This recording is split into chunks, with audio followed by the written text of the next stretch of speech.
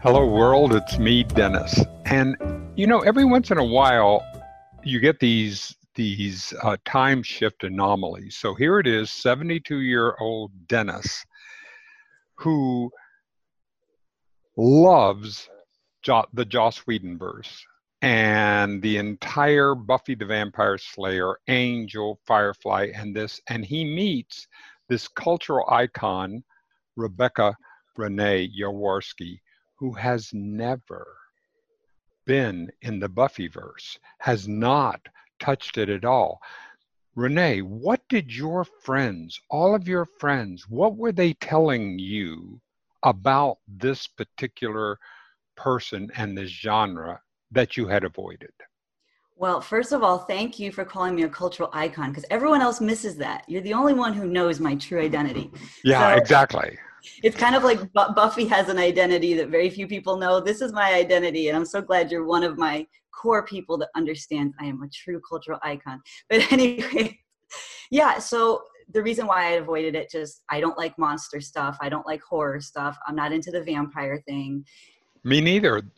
Yeah, I mean, every time people would talk about it, going back to when I actually was, I think I was in high school when Like people 96, it was when yeah. it came. Yeah.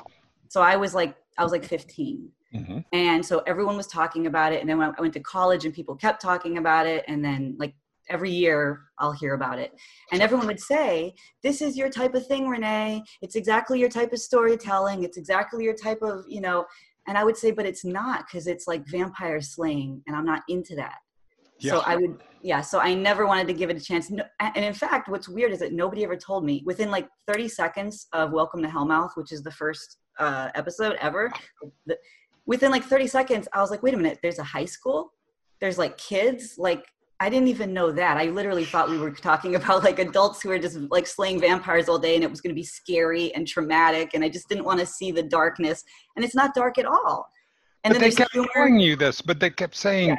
you kept hearing this over and over again. Yeah. All right, so finally, I was the tipping point, the straw that broke through, Yes. finally got through to you. And so you start watching and you start the very first episode, Welcome to Hellmouth. What was your impression after all of this push and finally starting to look at it? I said, why did it take me so long? And why didn't someone just tell me it was based in high school? I would have given it a chance. And why didn't someone just tell me it was one of these like Scooby things, like with like a gang of friends, which I'm really into that. I'm really into social It was the cohesion. marketing. Yes, the marketing was so, all these Joss fans are like terrible marketers, I'm telling you, because just telling me I'm going to like something, I don't trust people enough to believe that. I just took a leap of faith finally because it was cumulative. So many people said it. And then I just trust you because you had gotten me into other stuff that I knew that we were on the same wavelength. So if you like something, that's why I gave it a shot. But I wouldn't have stuck with it if I didn't love it. But I loved it from the first scene. I said, okay, I got it. Wonderful. So did you see, did you, all right, so this is the adolescent female journey of a woman coming into her power, coming into adolescence and beginning to explore her power. Did you relate to that? Yeah, I totally related to it. And I wish I had watched it because I would have been the right age when it came out. Yeah. So I would have been 15, 16, 17. And that's exactly when I would have appreciated it differently, Dennis. It would have been the same level of, I think I'm appreciating it more now, but that whole genre also of female empowerment, I'm not, strangely enough, I haven't had that many encounters with it. So I'm also being exposed to that. A woman lead she's not getting rescued. Yes. That she's not waiting for some guy to come and get her. And, so that would have meant a lot to me. But now when I go back in my mind, I'm reliving like high school through this. So there's kind of a nostalgia thing there. And also I'm going back into my adolescence, into my teenagehood, which I had forgotten about and I didn't think about for years. Now I'm going back and I'm doing it alongside Buffy and I'm seeing all kinds of similarities. And I'm like, wow, so much universal truths among young women coming into their power or trying to find their power and then dealing with school, tests, female, Parents. yes, the parent thing, female rivalry, dating, all of that stuff. It's great. Fascinating. So one of the things that that Joss is so good at is making me care Mm, so fast. yeah. How quickly did you begin to care, not just in the lead of Buffy, but the ancillary characters that were all part of her of this universe? I cared about Buffy within the first several minutes when the principal brought her in and talked about how she'd been let go from the other schools, that she has all these problems. Because when you first see her, I thought, okay, well, she's just a prim and proper blonde, she's Hmm. all put together. But when he gave me that backstory, I said, okay, now we're dealing with substance. So I started to care about her. What was her story? Why did she have all these, delinquent problems or whatever? Because she doesn't look like she'd be weird, right? So Yeah, that's great.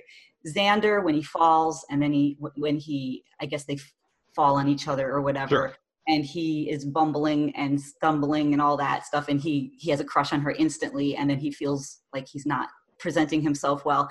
I knew I didn't like Xander in like for the first couple of seconds, like just because he looks so, I don't know. I think it was the actor or something, Yep. but I fell in love with him very quickly after that. Didn't he? I mean, and this was his very first acting role. Oh, I didn't know This, that. yes, Really? this was the very first role that he had ever had. He auditioned, and this was the first one that he Really? had.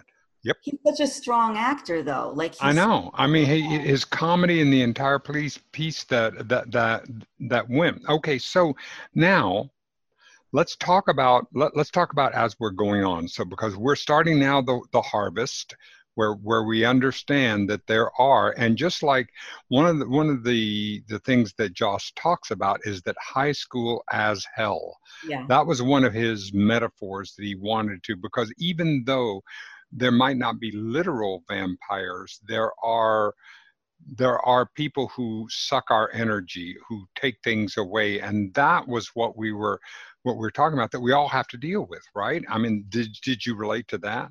yeah. Well, the whole blood sucking thing, and it's not even just individuals.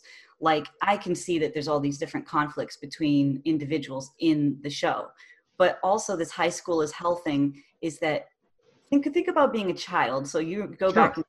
Okay, so you're a kid, you have all this vim and vigor, you have all these hopes and dreams, creativity, all of this. And now you're being stuck in a seat for 8 hours a day in a desk, and everything is regulated, and you're just sitting there doing like rote memorization, and it's stamping so it's sucking the blood out of you. And a lot of people I know who are very bright, some of them have gone on to get their PhDs or whatever, they just couldn't handle that type of it's too austere, that Yep. structure. And so that's why you see other types of schools coming out and trying to, there's other types of schooling. But yeah, I mean, that was my thing, is like I could spend hours in a library, but to just sit there in a desk and be told, okay, fill out these little things of paper, or sit in study hall, or get a dodgeball thrown at you. There's a great dodgeball scene in Yes. yeah, everyone can relate to that, right? What the heck is dodgeball, and why are we subjecting our children to I don't know if they still do it, but yeah, that was weird. Yeah, but it's just, it drains you, right? Like you don't Hmm. feel, you now everyone's had different experiences, but particularly artistic people or sensitive people, they do struggle with that hyper organized, schooling system. And Absolutely. so I think that that's another thing that's going on there with high school as hell to me. Were you drawn into then starting to watch the magic, starting to allow what the vampires, and to begin to see it both as metaphorical? One of the things that, I mean, I'm so glad you brought that up, because the vampire stories and martial arts genre that they have in this particular, I would not have watched. I Yeah. just, if I had not become hooked first on Angel and then go back to give Buffy a try. Uh, but this, because that's a totally different story. But then let's talk about this arc of the Buffy Angel, because here we have the Romeo and Juliet. We have the great pair of what they are. And what was your sense when you saw Boreanaz as Angel? starting to. Star-crossed lovers, right? Star-crossed lovers, Romeo and Juliet. But remember, so I came to Buffy through Angel. So Right.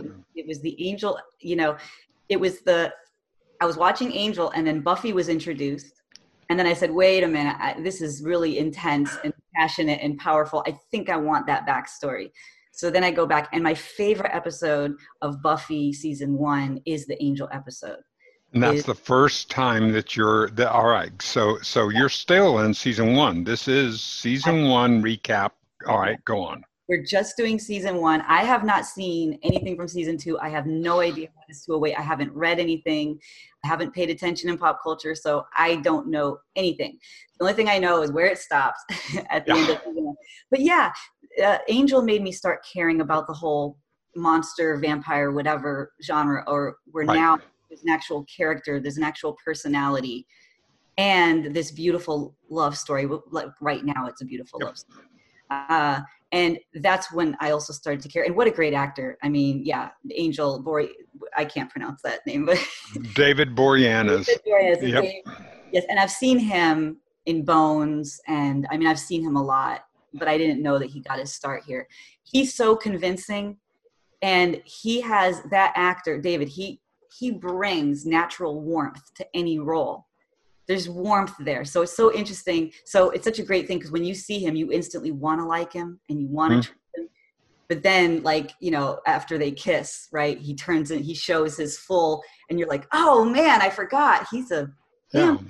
But I mean, I love the metaphor of the erection.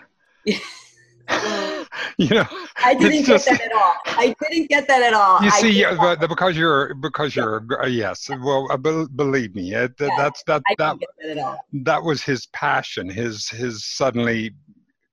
Oh, hey, wait. Okay, wait. God, you are such an innocent. You are I didn't get that at all. Oh my.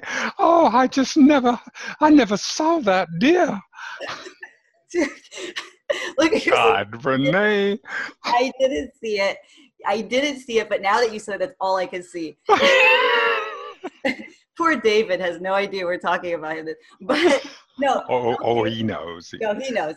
Yeah. Well, why is it? Okay, but going down that, and I'm going down this line. I'm going to be going down here. You brought me This here. is for your friends. This is for all that. This is the reason why we're doing this is for all of people who love Renee to get a chance to hear Renee talk about the thing that they kept telling her. To hear about Angel's erection. This is for everybody who knows and loves me to hear me talk about his erection, which I'm going to do now because we are down there. Don't let me forget about this. Why is it? Because now this is a perfect segue into the praying mantis one with Mrs. French. That's another, which I want to spend a lot of time on that. But this is the great segue, okay? I didn't see that, but now, just in the moment, stream of consciousness, my reaction, I'm just giving you my fresh reaction, is, oh my gosh. That's young adolescent boys are always like afraid of that, right? They're afraid of that coming out at inopportune moments, and that's something to talk about. But see, women don't have any appreciation of that terror or anxiety at all. So that's another, I know there's many reasons I didn't notice it, but one more reason I didn't notice it is just women in general don't know what it's like to have some kind of an external, oh yeah, this is how I'm feeling right now. That's horrible. Like, I feel so bad for you guys that you telegraph like that. As in Pole, right? Yes, that's why I said it. Yes. Okay. So so that's what that is.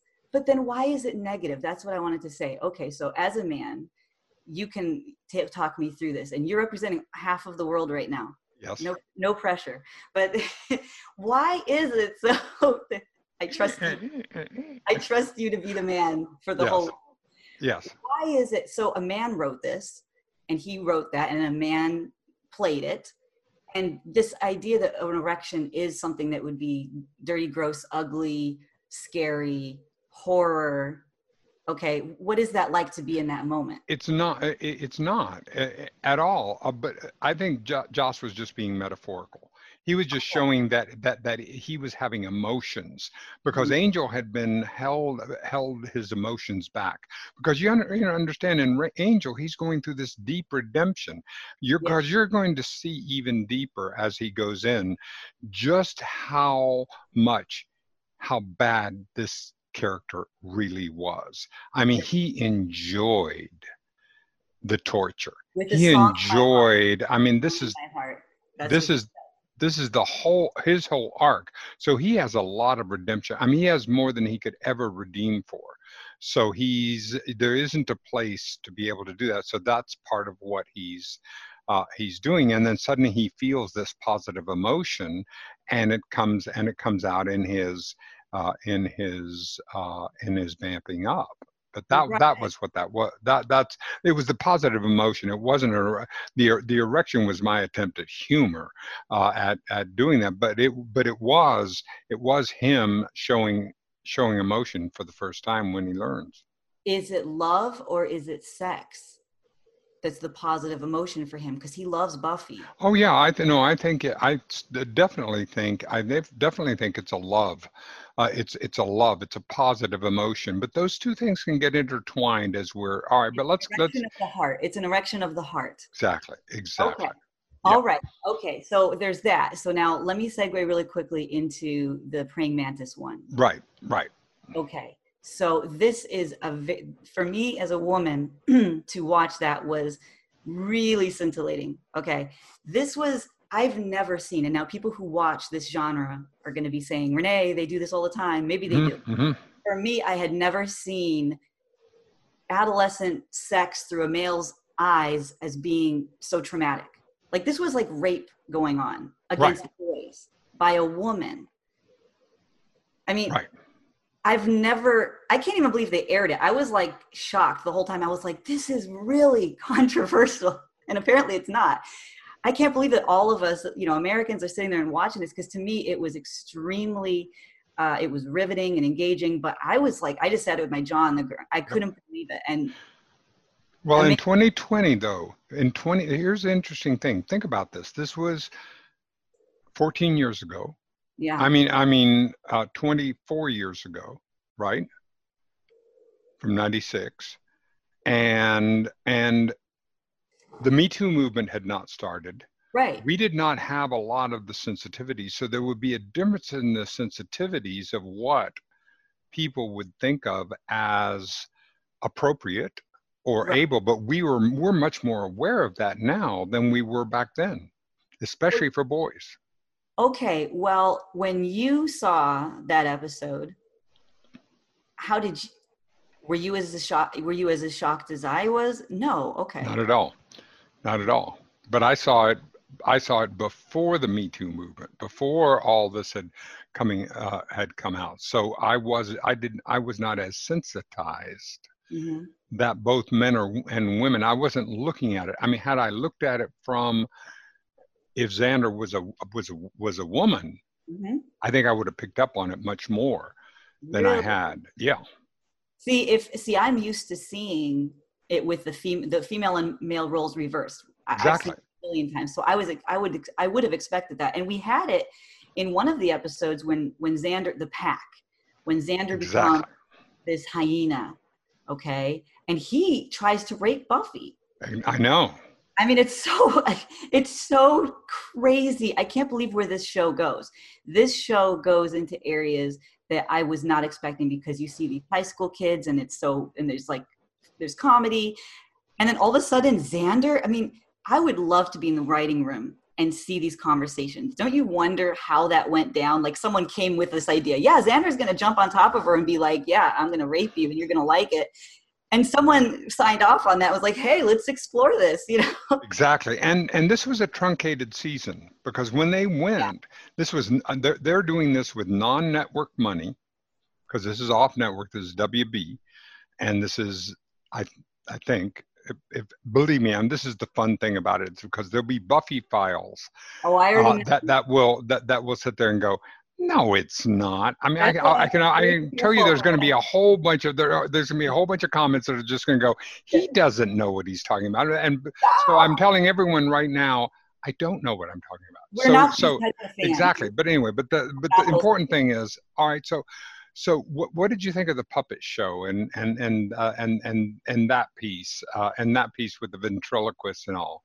That one was also crossed some boundaries that I didn't expect. That puppet had a mouth on him that I did not expect. That little puppet, he was so, but it was like good humor. It was like really good, raunchy, but really tight humor. The writing just in general is fantastic. But yeah, that episode was great. And then I found myself having emotions for the puppet at the end when they're sitting there and he's talking about how, and then he kind of hits on her a little bit. And it's just, I found myself finding him endearing and then being like, stop it, Renee. He's not endearing.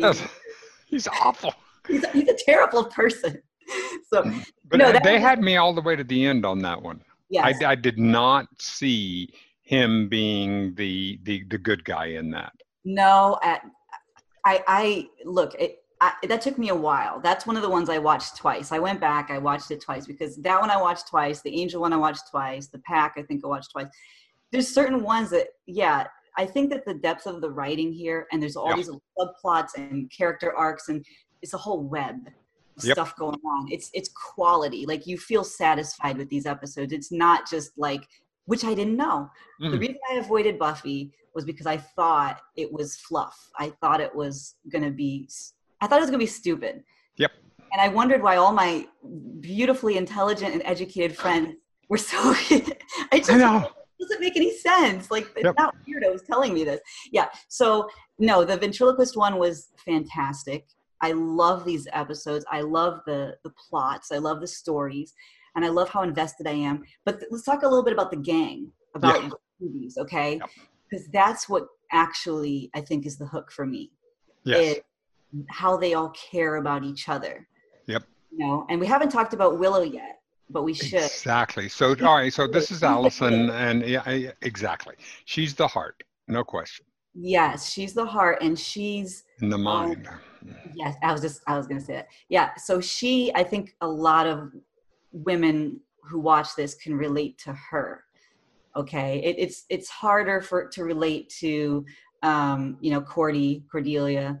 It's hard. Not everybody has her status and popularity. Right. And then I can see a lot of people having trouble relating to Buffy. I do, but a lot of people would probably say, I can't relate to her pressure, the pressure that she goes under or whatever. Willow, though, there's a lot of Willows and we don't see them. They recede into the background. So she is a stand-in for a huge segment of humanity. And I think she's a big part of the success of the show. Honestly, I don't think you can have the show without Willow. I think she's that important. No. And as a matter of fact, in the pilot episode, the original pilot, they recast it because it was the wrong Willow. They didn't have that chemistry. And then they found Allison. Isn't that interesting? It just goes to show casting how important that is. Because I can't picture anybody but her in there. And I knew her from several of the things she had done later. I recognized her instantly. I said, I know her. She's great. But the depth and the sincerity that she brings to that role, she's so convincing. Like, so convincing.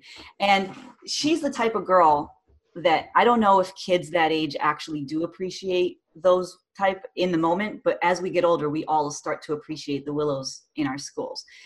The older we get, the more we say, hey, everyone should be a Willow. People try to raise kids to be a Willow. That's what you really want for the next generation, is you want a bunch of Willows, because she's so empathetic and she's so intuitive. And then her love for Xander, like I haven't gone past the first season, so I don't know what's going to happen with them. But it's so touching to me, that whole unrequited love situation as of right now. Exactly. And I mean, that she was kids with this. I mean, they grew up as children and going up through that. And that's the neat bond between them. Yeah. And then when he's a hyena and he's locked up, he plays on her love for him to try to convince her to it's like, so there's a part of him, even when he's a hyena, like he knows how to manipulate that and exploit that when he's at his creepy worst, and that made me feel for her too, because what that shows is that that's her weak spot. It's Well, his love for Xander. one of the things that I love that Joss does in all of his characters is that they all have gray areas. Mm-hmm. There is no, even Buffy has them, Willow has them, and you'll see them. Wait till you see Dark Willow. Dark, what? Okay, you can't tell me.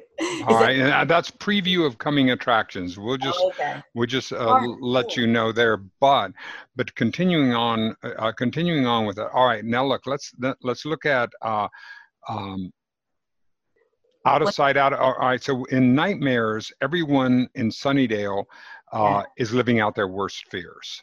Yeah, that one. Okay, yeah, that one stuck with me. That one was actually pretty scary. I watched that at night, and then I turned lights on because I was scared. It was a little too scary. That's what I thought all of Buffy would have been, only not that good. I loved that episode, by the way. I loved that episode. And that was another one that I thought everybody watching would instantly start thinking, okay, what's my worst? Like, what's your worst thing that you would think of? So, yeah, I loved that episode. And I also thought that it's a little bit of a later episode, and I think they're starting to gather steam with the pacing of the show. I felt like they were starting to come into their own. Yes. The cohesion of the group, and I thought that they were starting to, like, I started feeling like, okay, this is the type of show where I don't want to stop. And this is and again, it was a short season. They only gave them 12 episodes. That was the opening thing. They had 12 episodes to try to get to do. They didn't even get a full season. Right. Yeah, I know. Let me go back 1 second because I forgot to really talk about this. I really want to ask you, okay, the praying mantis one, again. Mm-hmm. I know that I keep going. This episode is very important, I thought. Just culturally, I thought it was important. Gender-wise, I thought it was really important. When you see the fear on, there's another boy. It was Xander, and then there was another boy, and I forget his name. Right, and they were both yeah. I'm a stud. This whole thing, yeah. Right, and then they end up there, and the other boy describes to Xander what's going to happen if they don't get rescued, and the language is so powerful. And he goes, yeah, like she's gonna get on top of you and start throbbing, and I was like, oh my gosh, like did they put this on network television? It was so vivid and visceral for me to hear that. And I said, oh my gosh. So I have a question for you. So when you're a young woman, or in school, like they used to always tell us, like every time there was an abduction or something in the news, the teachers would say, girls, make sure you don't get in cars with strangers. But there was a lot of focus on the girls. Mm-hmm. If this could happen to you, to make sure you don't dress this certain way or whatever. And the boys, I thought, just didn't have to worry about any of that. Right. That episode is showing, teenage boys being terrified that a woman that they find attractive, well, now they know she's a praying mantis, but basically the idea that they're going to get violated. And so you watching that as a man, is that something like when you were a teenage boy, did that ever even occur to you? Because girls go through that. We just take for granted that we can be violated at any moment. And that's okay. So no, and it didn't. But you see, we grew up several generations apart, because when I was my high school years were 1962 to 1966, and at that time things were very very role driven. And you would see movies where bosses would chase women around the desk. Yeah. There was a great deal of male permissiveness to act out, and if you had a couple of drinks and you patted someone on the ass, or you did that was just fun. That was just lighthearted, like get over it, like be. So it was much a different time. Right. Yeah. And I guess also like the good old boys, you're describing like the good old boy culture where women. This is male culture, whether it was good old boys or whether it was in the highly privileged. It was across. We're talking about across the male spectrum. But when you're watching an episode like this one with the praying mantis and the idea of male rape, a female raping a male. I mean, that's almost, okay, like Three's Company did an episode like that way back in the 70s. and they had an episode, and it was like no one believed Jack Tripper because he kept saying his boss was sexually harassing him, and everyone Right. said, that's ridiculous, Jack, like you're so stupid. That was the first time I saw that addressed. And then I really didn't see it addressed in pop culture until, and then this one was just so moving. And I thought to myself, think of all the little boys and teenage boys who have been, violated in Right. this way. Could they even watch this show? Like, I don't even. I don't know, and I don't know. I think that's a really good question. I mean, it's not for this particular episode, but I think it's an important question to ask because I don't know. Mhm. I know how hard I struggled just to see a naked breast when I was a kid. I mean, I had to work. You want to talk about work ethic? I developed a work ethic. I was. I can't even imagine that you have a phone now and an access to a phone Mhm. that any young man who is even mildly curious can see anything I don't know how they deal with it. I honestly do not understand how young men grow up and have it's a question, and it's a question I think we ought to ask on some shows when you and I, as you're producing, helping me to find out just about this about this. I don't I have no idea, Renee. Although we're coming to it from this modern culture where it seems bizarre, but in cultures where you used to have multiple families living all under the same roof, or still even to today, Sure. children would be seeing the women undressing. Yes, but there wasn't a yeah, but you can't take anything out of you can't take the you can't take the particular act out of the particular culture that it goes in. And if you have a shame-based culture, if you have a shame-based culture that says things are taboo and you're going to have a completely different reaction than if you have a culture where you see someone making love or someone that's having sex, and there isn't all the shame that's piled up on top of that. You're going to have a completely different reaction to it than you would in the particular tight ass culture that I grew up in. See, you just came full circle, and you just unlocked everything we've been talking about this whole episode. That was brilliant, because what you did was you just tied everything together. You tied together the whole angel after the kiss thing. He reveals this thing and how traumatic and that's shame. And then, okay, so it's all about shame. And that's what I wasn't getting, is that boys have this, it's not about sex. It's not about, like, if you were grown in a culture where women are always topless, that would not have been an issue. For you, part of it, it's all tied in with the shame. I'm not supposed to look at this. And then Exactly. I want to look at it. And then when I look at it, I'm bad. And so, but now I want to look at it again. Now it means I'm bad. Yeah, exactly. Because it was tittillating.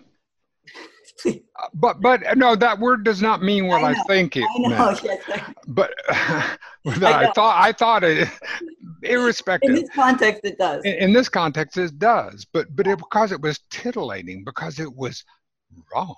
It was naughty. I know. And that was the kind of thing that tends to, in a progression, then that's where the kids today can go from curiosity to complete satiation without ever going through the levels of progression of that fascinates me. I have no idea how that happens, how young boys go through and no idea.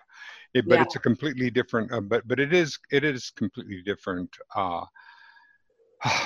So anyway, your overall impressions after season 1. What are the things?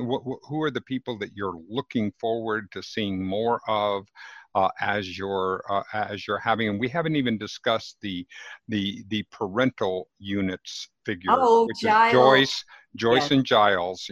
So here you have a single mother. Yeah. You have a single mother with a daughter, which you might be able to relate to. Yeah. And you also have the external parental figure in Giles. Right. Well, Giles is so great. I mean, our introduction to him when he puts the vampire book in front of her, this is what you want, and then she goes no, and he's trying to make her. He's always trying to bring her back with her mission, always trying to bring her back to her calling. Right. Especially the And beginning. she wants to be a high school girl. Why can't I be a regular high school girl? Yeah, that's what she wants, right? And she wants to be able to juggle all that. And you know, I can relate to that, but you know who else can relate to that is there's a lot of teenagers who are maybe they're actors, but they're also, or they're going up for the Olympics. Like Olympics is all these young kids, like Yep. gymnastic people or all that. And I've known people who are very high octane like that, and they've got to somehow, well, Michael Jackson always talked about how, he would be driven in the morning to the recording studio and he would be sobbing because he would see the kids on the playground. And he had no childhood. It was just taken from him. So I think of, and then what that did to him. I mean, he thought that profoundly psychologically damaged him for his life. He wrote songs about it. He was very open about that. But there's a lot of people, a lot of kids who their childhood is robbed by things like that. And so we're also seeing her with that struggle of, well, I got to save the world, but like, when do I get to save myself? And you know what I mean? Like she's trying to go out on her Beautifully first said. date. Yeah. Exactly. And she's And trying to go on instead she has all these responsibilities. Yeah. She can't even go on her first date. She tries to go on her first date. And then the whole time it's like she's supposed to be doing saving the world. And, and it's also so interesting to see saving the world almost get like boring for her. Like that's another cool thing. And to see that usually when you talk about something like saving the world, that it would be so amazing all the time. But you're seeing like, no, sometimes she's tired. And sometimes she has a crush on a boy. And sometimes she has to study for a test. And that, a lot of people can actually relate to that. Sure. Yeah. I don't see how saving the world is any different from you got to help us make rent this month. You are saving the world when you make rent, right? All the kids that have to go out there and try to, I mean, there's kids that have to go and sell drugs so that they can give the money to their grandma so their grandma can pay the rent. They do have the weight of the world on their shoulders. Sure. So, I mean, there's just so much. I mean, that's one of the things that I love about Joss Whedon and why I am one of many people who say that, like Shakespeare wrote very much to where the common people could understand it, or at least understand the references. It wasn't just for the hoi polloi, but Whedon, to me, weaves these stories through in these themes. These are iconic themes. These are important, essential human stories that he's telling that are going to last for a long time. Does it bother you watching it that cell phones are just beginning and computers are that? I mean, does it feel dated to you to where you don't want to watch it? One of my friends told me that he came late to one of the friends, only one person I know doesn't like Buffy. And he said, it's not that he doesn't like Buffy, but for him, he came to it late and it bothers him, the special effects and then the cell phone stuff. See, for me though, and I said to him, you know that it's all fake, right? I mean, there's also no vampires in real life. I mean, the whole point, you are aware it's not a documentary, so, I always tell people that because when people have problems with special effects, I'm like, if you come from stage acting, the whole thing is like, you used to have men playing women. Women weren't even allowed to act, it's just suspension of disbelief. I live in that. Yeah. When I see the flip phones, I don't, it's just, and besides, it's a period piece. Yeah. So it helps us. It helps us to know this is a period of time, a very specific period of time, the mid-90s in the United States at that time. So you have that. You have that, just like we know things as we look at things and can see, well, there's 80s hair. Well, there's a very specific genre. And this is just this is a genre-esque, but it's deeper than that. All right. So now we're going to leave it here. We're going to leave it here that this is season 1. This is the end. This is the end of Renee's journey in season 1. Even though you've taken a peek by watching a little bit of Angel and being able to see in Angel season 1, which is Angel season 1 is Buffy season 4. Right. Okay. Yeah, I can figure that out. Right. So anyway, you're in figuring that out. That's when you saw her. That is a very different Buffy. That is a very different Buffy than you're meeting now. totally different. But before we end this real quick, I will be mad at myself if I don't interject this. This whole thing of, I love how she's a girl. Yeah. I love that they didn't masculinize, make her too masculine. Right. I thought that was very important because, like, when I was growing up, I really thought it would be like, you have to be a real tomboy and that's where you get the power, or you'll be one of the prim and proper, like Cordelia types. She could be like Cordelia, and that's why Cordelia accepts her initially. Oh, you're one of us. Yep. But then she has this whole other side. So I love the idea that you can be strong while being feminine, that femininity is not a weakness. That's really, and thank you, Joss. And she's thank you for Joss for he brought that in, and then it just continues on as this arc. Okay, well, good. Okay. We'll end it right here, and we'll be ready for the next time that we do this particular genre. Will be for season 2. All right, Renee. Grr. Yeah, I saw the guy at the end.